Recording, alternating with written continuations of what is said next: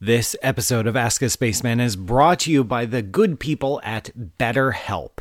That's BetterHelp.com. I know a lot of you listen to this show as a form of therapy, as a way of escaping the world and just going among the stars on this wonderful journey. I am a big advocate for therapy. I personally see a therapist, and you would be surprised if you don't currently see a therapist how much they can really help you just navigate a difficult life. Just like you see a doctor to help you with physical conditions, you should see a therapist. BetterHelp.com is a way to do that. That's convenient. It's affordable. These are licensed professional counselors that you can connect to online. A range of expertise worldwide. It really is an invaluable resource.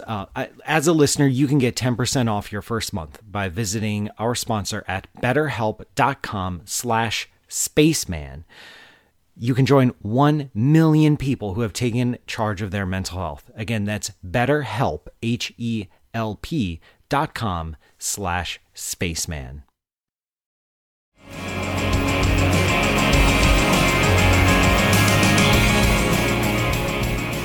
Let's assume, for the sake of argument, and yes, we will revisit these assumptions later, that as time progresses, computers get more and more advanced. That's not the craziest of assumptions. But let's say that at some time in the far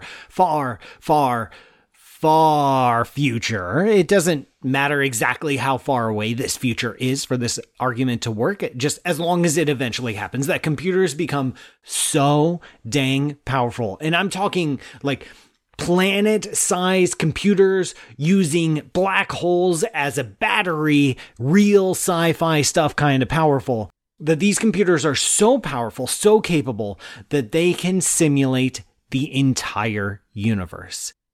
They can encode all the physical interactions, all the forces, all the particles. They can recreate a universe in a box. And this universe is so sophisticated and so faithful to the original universe that we know and love, that this universe ends up evolving life, because you're doing all physics, and life, chemistry, biology is all basically physics. Don't tell the biologists and chemists I said that, but for this argument, let's assume that's true and run with it. It's all just physics, and we can simulate all of that physics, and we can recreate it, and then there's going to be little unicellular creatures, and then they evolve to become multicellular creatures, and then they get legs, and then they start getting brains, and they start asking questions. And they start to have a simulated version of consciousness. And they start to observe and study and argue about the simulated universe that they find themselves in. They may even make simulated cheese. There are no limits. Let's also assume that a simulated consciousness, a consciousness that takes place inside of a computer simulation, is identical to a real one. And a real one, I mean an organic one, neurons and sodium ions and meat and potatoes. A meat-based consciousness is identical to a chip-based consciousness. And that a consciousness, a meat-based one in our physical universe observing our universe, could not tell the difference, or we can't tell the difference between a real meat-based consciousness in the real universe and a simulated consciousness in a simulated universe. They would look the same. This is 100% pure Matrix style. Just consciousness is consciousness, period. It seems fair to say that once we develop the capabilities to create such simulations, we would do so with gusto, because that's what we tend to do. As an example, I'm going to use Minecraft. And Minecraft, for those of you who aren't aware, this is the game that's like virtual Legos, and you can build stuff, you can do whatever, you make a virtual world, and you can craft it to your heart's content. And no, I'm not using this metaphor because I've been playing it for 3 days straight and not getting work done. Not me, it's a convenient metaphor.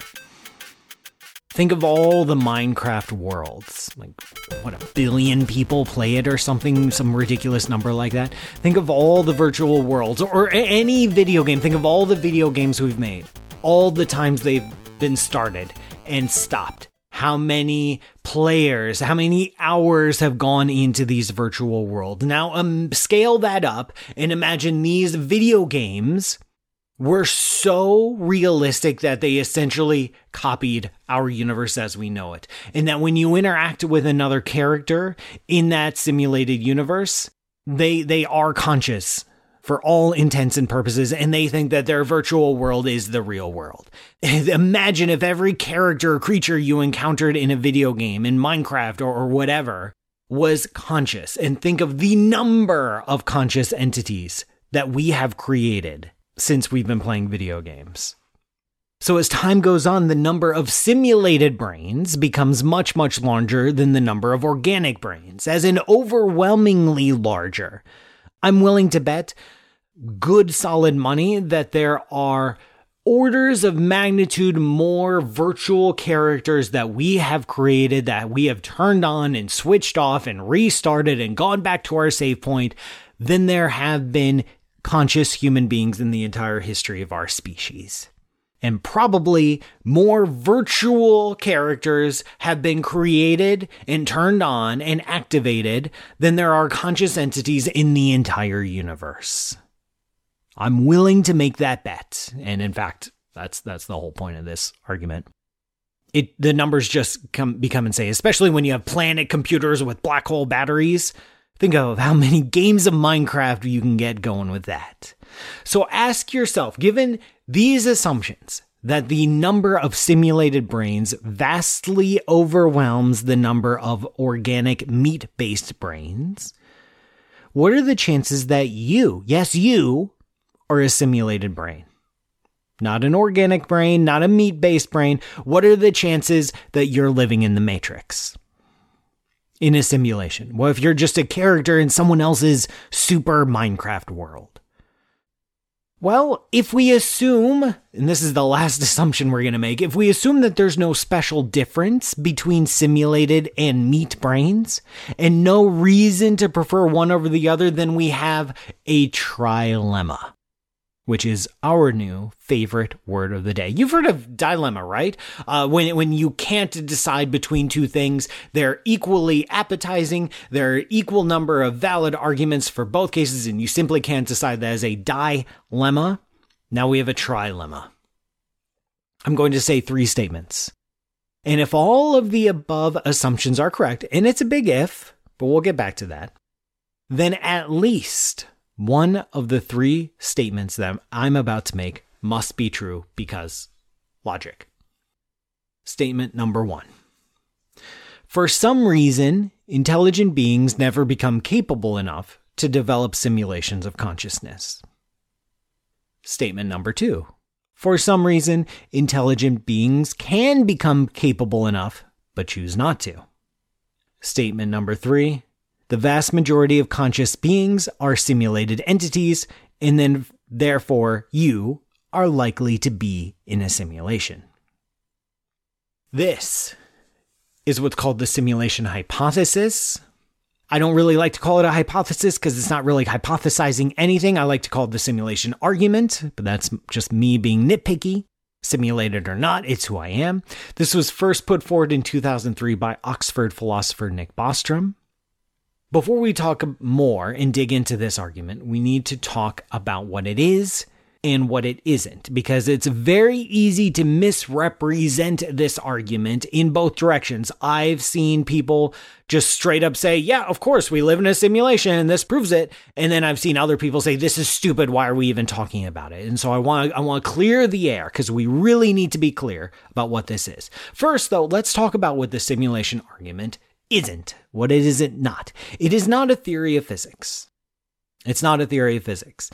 It offers no testable predictions. I mean, yes, in principle, Nick Bostrom argued that, okay, if the creators of the simulation that we're living in decided to message us and give us the awareness that we're living in a simulation or arrange the pattern of galaxies to say hello world or something like that, yes, in principle that could happen, but that's not a testable prediction in our usual sense of how we test physics theories. It leans more on persuasive logic than mathematical logic. One of the most interesting things I found that struck me in this paper, I don't read a lot of philosophy papers, In physics papers, we label our equations. When equations appear, we label them equation number 1, equation number 2, equation number 3, equation number 57. Sometimes there can be a lot.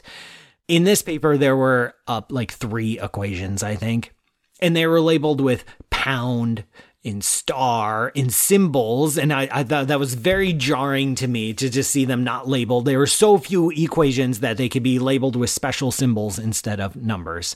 Anyway, but my point is this is not a physics paper. This is not a science paper. It's a philosophy paper. I don't usually talk about non-physics in this show, but I get this question a lot because a lot of people think that this is a question of science, that this is a question of physics and astronomy and astrophysics, but it's not.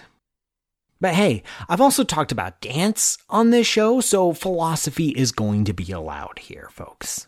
And I'm going to talk about it. The simulation argument is also not pseudoscience. Sabine Hossenfelder, a popular science communicator, has made this argument recently that the simulation argument is pseudoscience, but it's not. Pseudoscience is false science. It's literally the definition of the word pseudoscience.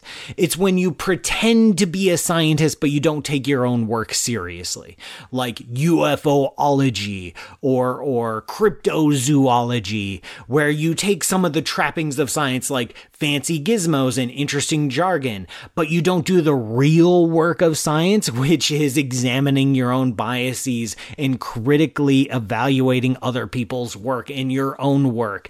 That's the real stuff of science. And people who study UFOs or look for Sasquatch aren't taking their own work seriously. They're not taking it to their own logical conclusions that they need to. They're not submitting their work for criticism and evaluation by their peers. It's pseudoscience. It's false science. The simulation argument is not that.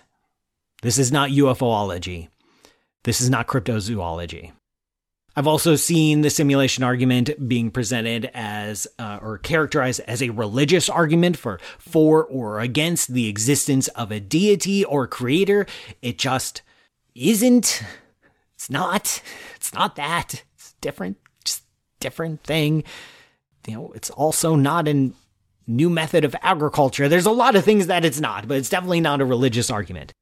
I've also seen claims or presentations of the simulation argument that in order for this to work, that there needs to be an infinite chain of simulated universes where you have one universe, the original universe, and then someone in that original universe makes a universe in a box, makes a simulated universe. That simulated universe then is so good that they make their own simulated universe, and so on and so on and so on. You end up with an infinite chain of simulated universes. And so your chances of being simulated versus organic go essentially to 1.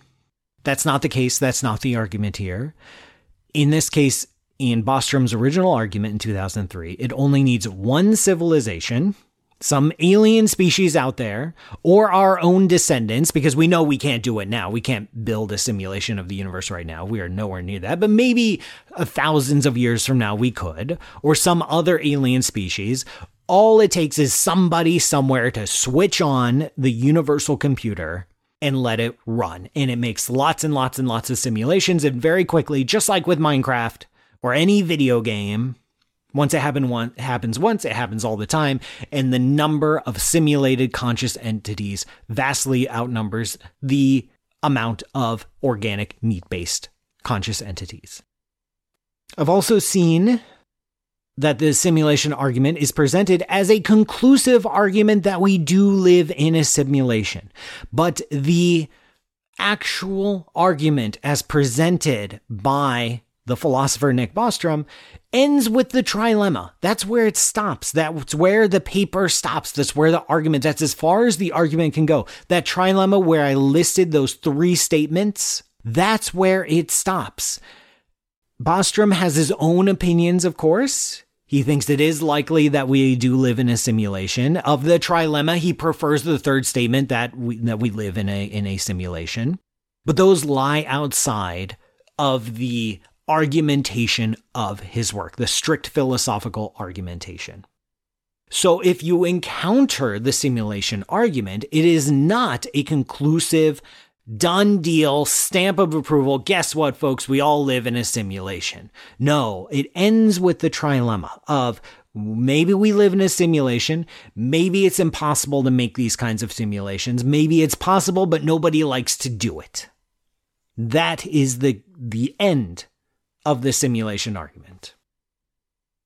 So what is the simulation argument? It's philosophy, which is awesome. I see so many physicists and scientists bash philosophy, which always makes me laugh when I'm not cringing, because science is literally a branch of philosophy. Folks, I have a PhD. My name is Paul Sutter, Ph.D. That stands for Doctor of Philosophy. Science is philosophy. It's a particular branch of philosophy that focuses on certain kinds of questions in the natural universe.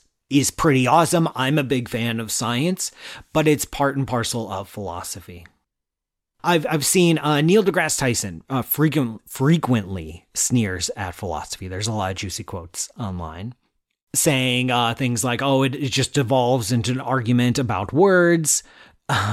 Even though he argues about the definition of the word planet, but that's another thing. But he's on record as taking the simulation argument at face value and believing there's a 50-50 chance we live in a simulation, as if those numbers mean anything and came out of anywhere.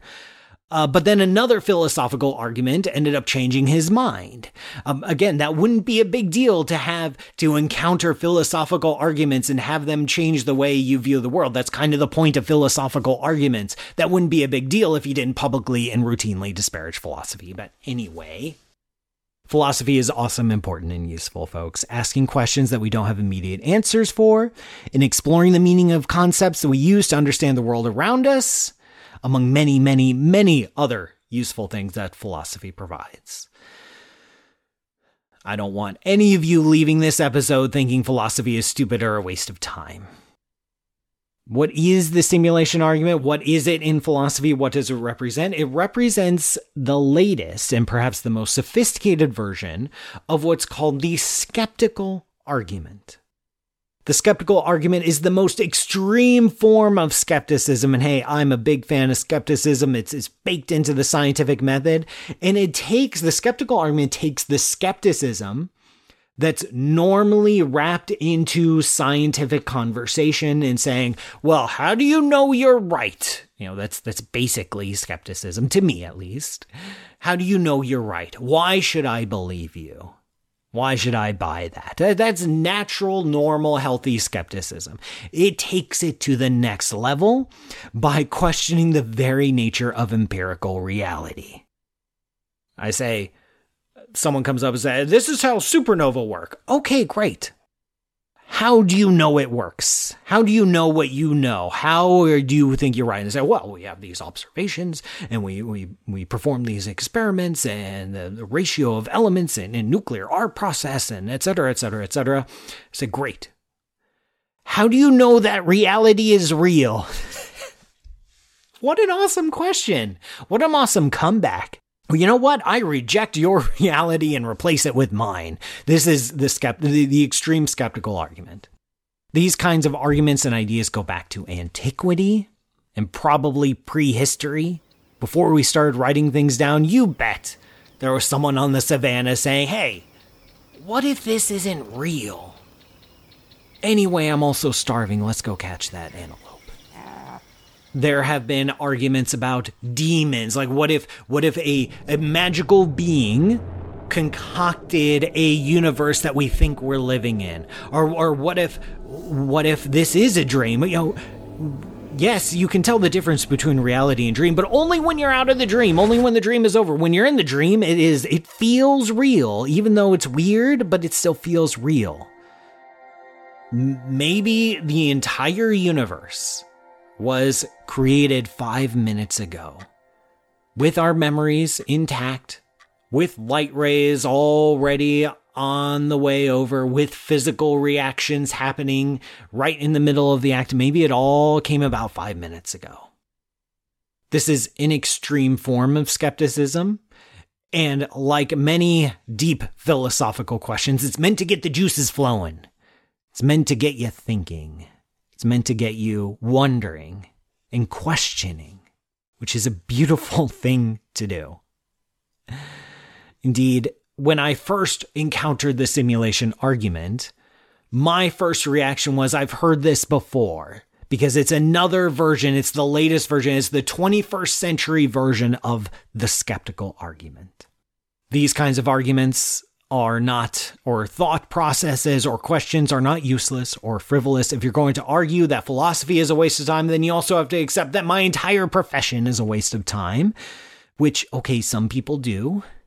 I'm willing to have that discussion. That is not a waste of time. It brings beauty and understanding and clarity and joy into our universe. It is a philosophical argument. This is not pseudoscience. This is not religion. This is philosophy.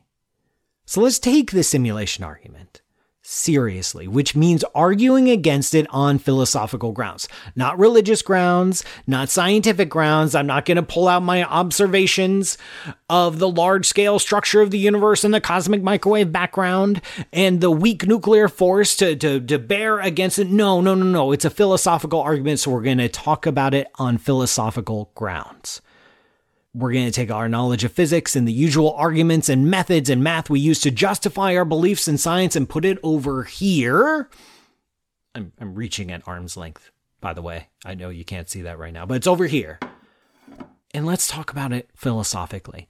There are 3 ways to tackle the simulation argument, to examine it, to poke at it.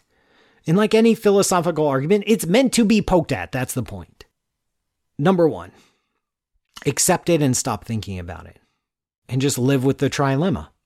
Say, okay, there are 3 possibilities. Either we are a simulation, or these simulations don't happen. And the simulations don't happen because we can't, or because we won't. That's the three options.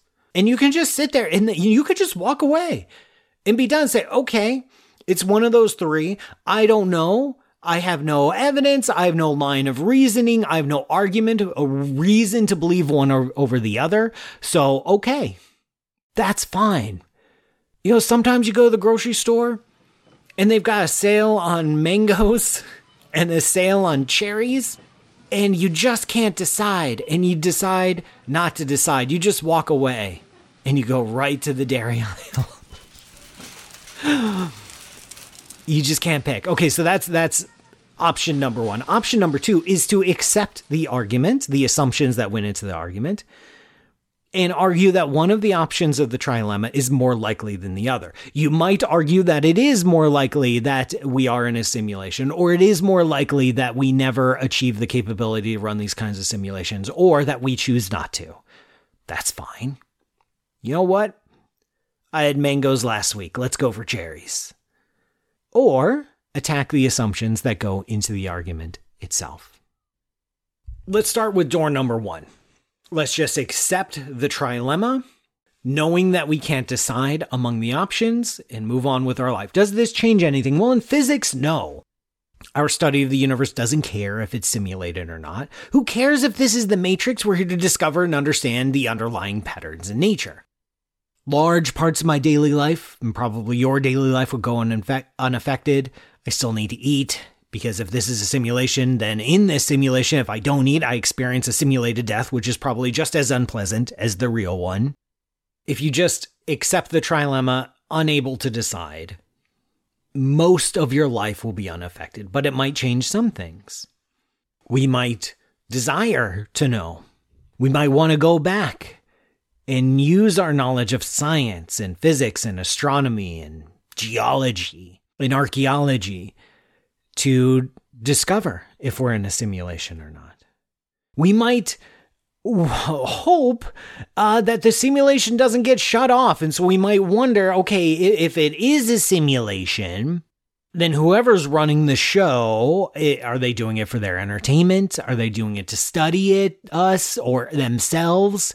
What do we do to keep this party going?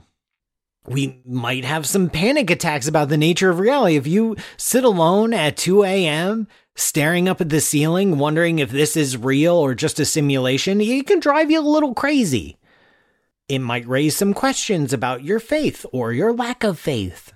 Or not. It might or might not be hard to simply live with the ambiguity of the trilemma, depending on your personal outlook on life. You might be okay with the ignorance and the inability to decide. You can be fine without any fruits today. But, then when you go to see your doctor, they say, you need some more vitamin C. Okay. I'll go pick. I do have to pick between mangoes and cherries, and I'm having a really, really hard time with this. Maybe the ambiguity is okay with you, maybe it's not. So that's door number one, available to you. And it is a door, a legitimate door. You can just take the simulation argument, end at the trilemma, which is where the argument ends, and just walk away and not say one way or the other. You're allowed to do that. You have my physics-based blessing. Option number two, door number two available to you when confronted with the simulation argument is to accept all the arguments and end up at the trilemma, but argue against this being a simulation or for this being a simulation. Maybe nobody ever becomes capable enough to build a computer powerful enough to simulate the entire universe.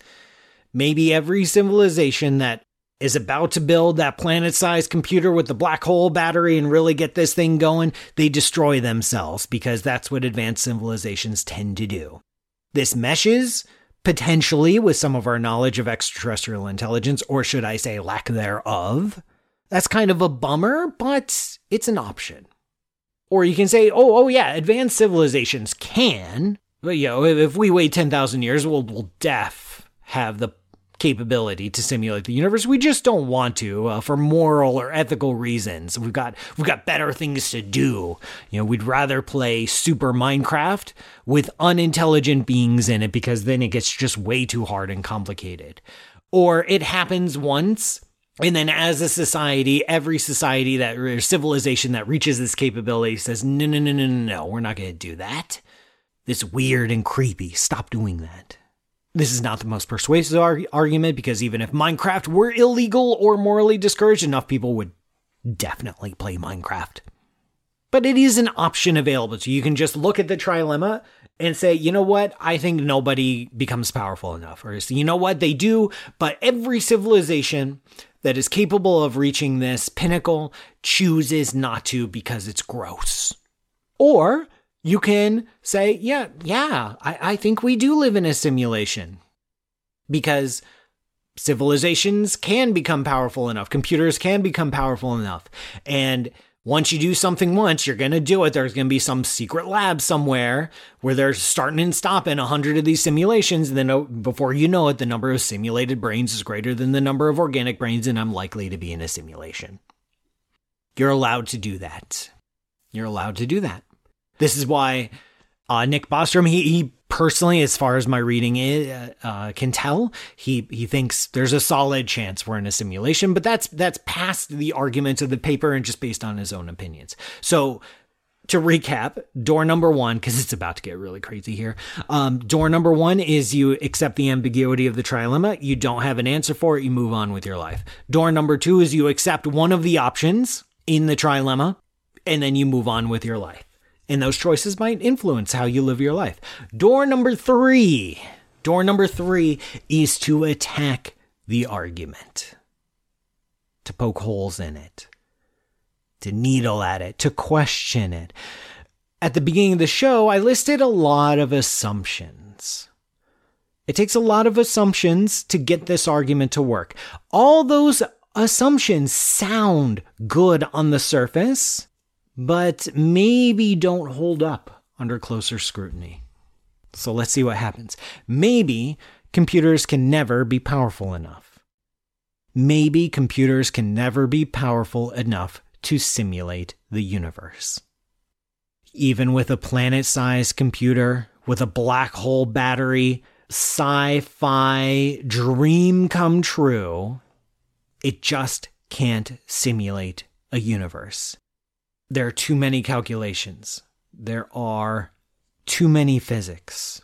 There are too many things that happen in our universe, potentially, for a simulation to actually get going. Bostrom addressed this in his paper, which is a relatively short paper, relatively easy to read. that, okay, you don't need to simulate the quantum processes happening throughout the entire expanse of the cosmos, because we're not paying attention to most of the quantum processes that are happening throughout the cosmos. You can just have like a fuzzy low resolution star, and then when we point our telescope at it, it snaps into focus and gives us more information. Or we can just have a table and it's just a table and not a collection of electrons. But then when we stare at it through a super powerful microscope, we see all the weird chemical reactions. And then we look at another level and then it switches on all the quantum interactions. Okay. I personally don't find that argument, that setup, to be persuasive. That you can have this zoomed nature of the universe where you could actually fit it even on a planet-sized computer, because there are many macroscopic processes that only come about from a combination of countless quantum operations, like thermodynamics, heat, pressure, temperature. These come about through countless microscopic interactions, and you have to account for all the microscopic interactions in order to get heat and pressure and entropy to work. If you have a magnet, it's not a simple thing. It's a combination of many underlying quantum things operating in unison to get magnetism to work. The role of radiation and cosmic rays in the evolution of galaxies, you have to keep track of all that. And this is coming from someone who's built simulations of the universe. It is hard. In short, I don't see how it's possible to not encode the microphysics that we know into every corner of the cosmos in order to make it tick, in order to make it work. You might say, and this is the way philosophical arguments go, back and forth, that, well, okay, as complex as the universe is, you can just build a bigger computer.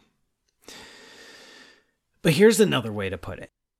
If you want to make a simulation that faithfully reproduces this universe, let's say you and me go into a garage. We've got our screwdrivers and our chips, and we're going to make a Universe 2.0 in a box.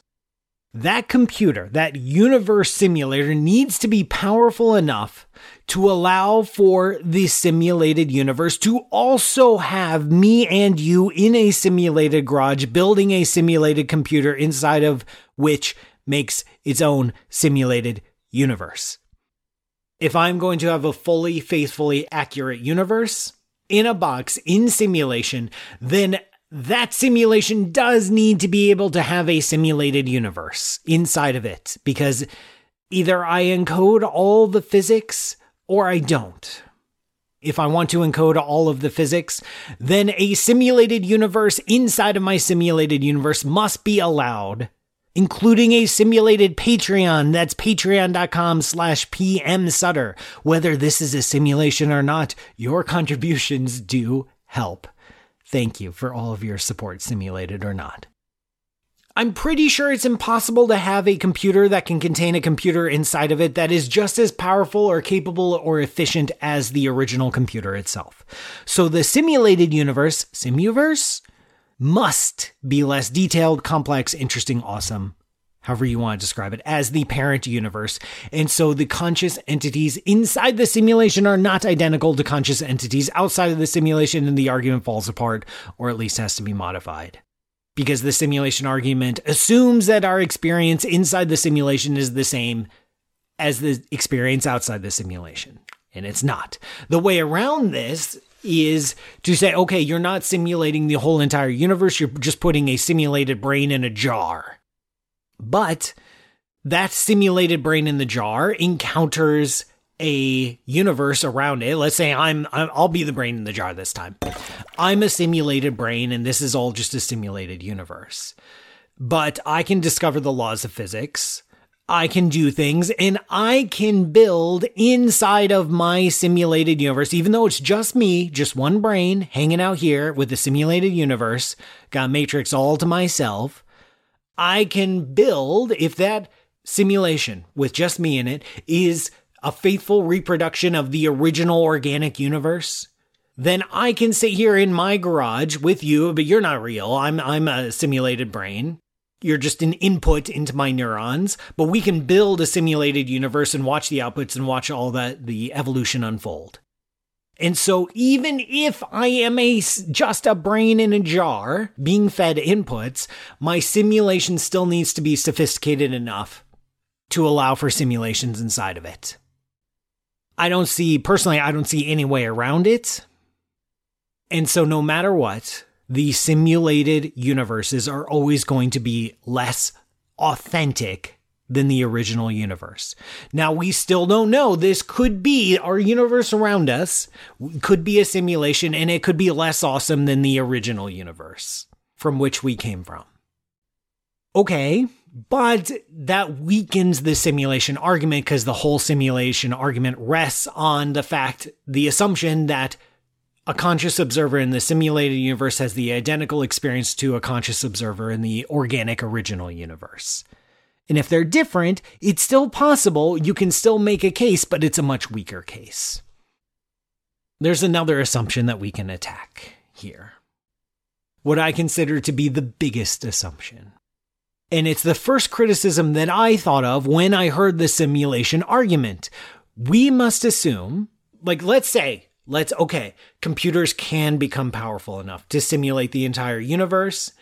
There is a way to encode all of the microphysics. You can have a planet-sized computer with your black hole battery, and you switch it on, and it encodes all the physics of our universe, even the theory of everything, unified physics stuff we haven't even figured out yet. It does all that, and it does allow for an infinite chain of universes. Allow that. What is next? In order for the simulation argument to work, it must assume that the chances of being simulated versus being organic are the same. That way, as the number of simulated brains grows, the chances of you or me personally being simulated also grows in proportion. If there are 1 billion organic brains in the universe and 99 billion simulated brains, then you have a 99% chance of being simulated. That's the simulation argument. But this isn't necessarily true. The chances may not be equally divided between organic and simulated. Maybe the simulations are overall junk, or bad, or wrong. Maybe simulated brains are actually exceedingly rare, even with godlike resources. Let's put this another way. Let's say that there's one organic brain and one simulated brain in the entire history of the universe. You have a brain and you are conscious. Which one are you? Are you simulated or are you meat? Is it a straight 50-50 coin toss chances of you being meat-based or simulated-based? Yes, that's the default assumption, but it's still an assumption. You have to walk into this argument holding that assumption in your possibly simulated hand in order to calculate the odds. What if there is some hidden bias one way or the other? What if simulated consciousness isn't equal to organic consciousness? Like we saw before, maybe the simulations don't faithfully represent the original universe, so there is a difference. And that difference makes simulated brains much more rare, or qualitatively different, so that it's not a 50-50 shot. What if it's impossible to hide the simulation from conscious observers? What if we took the wallpaper off our walls and there were serial numbers, version numbers of this universe? We don't know. If I gave you a die, you can usually assume that each side is fair. It's 1/6. 6 sides on the die, equal chances that any side might come up. I give you a coin, equal chances, 50-50.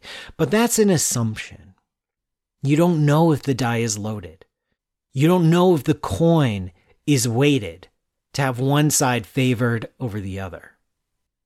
Yes, without any additional evidence, it's fair to assume that everything is equal. That if I hand you a coin, it's a fair coin, 50-50 shot. If I hand you a die, fair die, 1/6 shot. If I hand you a deck of cards, any card has a chance at 1/52 of being pulled out. That is an assumption, though. You can only discover it through experimentation. You have to roll the die a bunch of times. You have to flip the coin a bunch of times. You have to pull a bunch of cards out of the deck and shuffle it a bunch of times.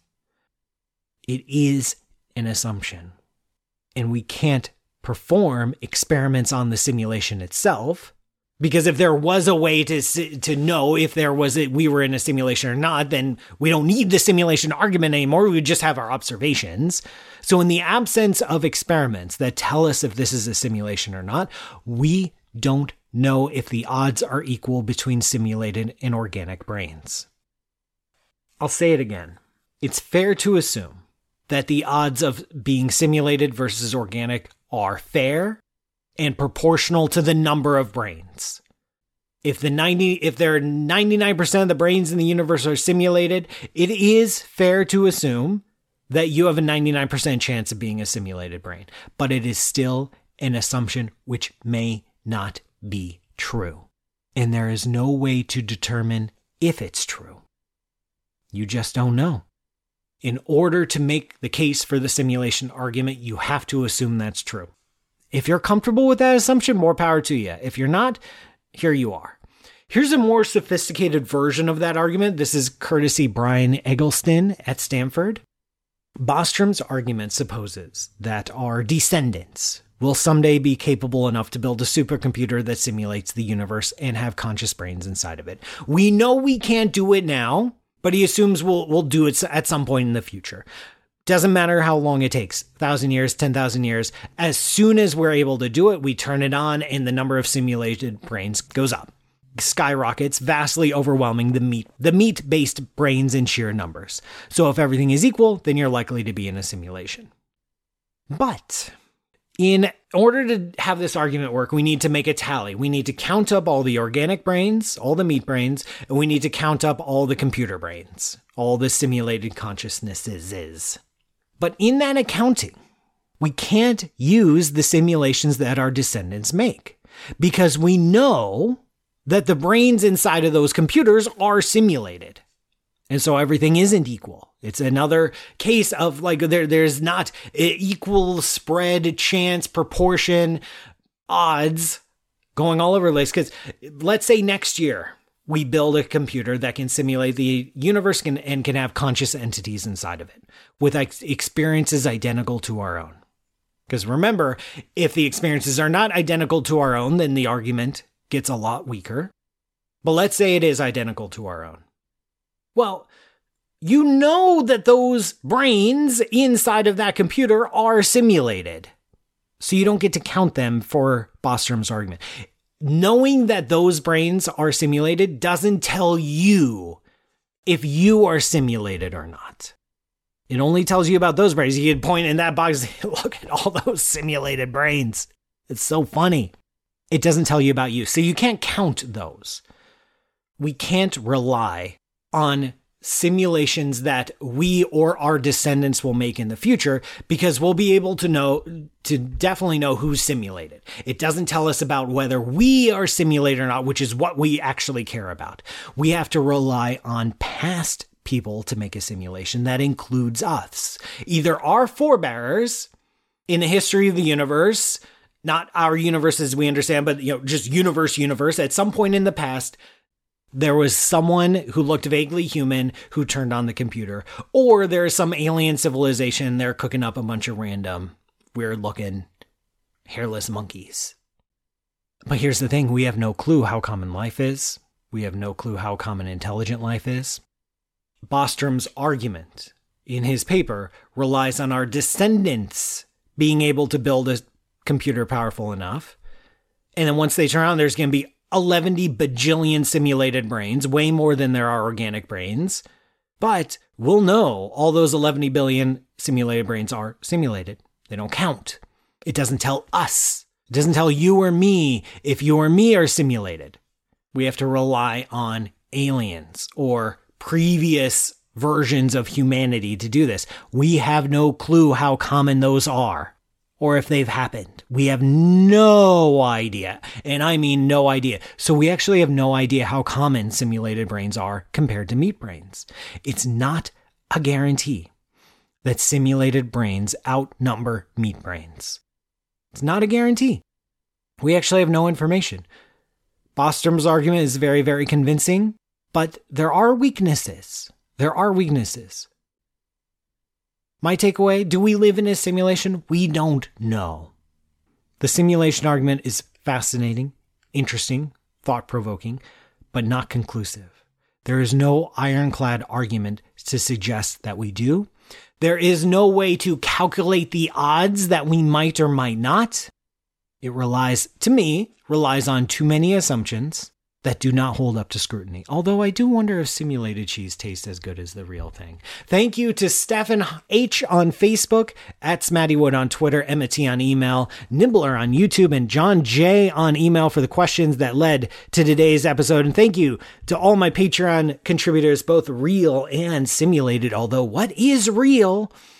Your support is real, and my gratitude is also real. That's patreon.com/PMSutter. Thanks to Justin G, Chris L, Barbara K, Duncan M, Corey D, Justin Z, Nate H, Andrew F, Nalia, Aaron S, Scott M, Rob H, Lowell T, Justin, Lewis M, Paul G, and John W. It's my top contributors this month. You can join them. Patreon.com/PMSutter. Keep sending the questions to #AskASpaceman, askaspaceman@gmail.com, or the website askaspaceman.com. Leave a review on iTunes, real or simulated, doesn't matter. It's always a big help. And I'll see you next time for more complete knowledge of time and space.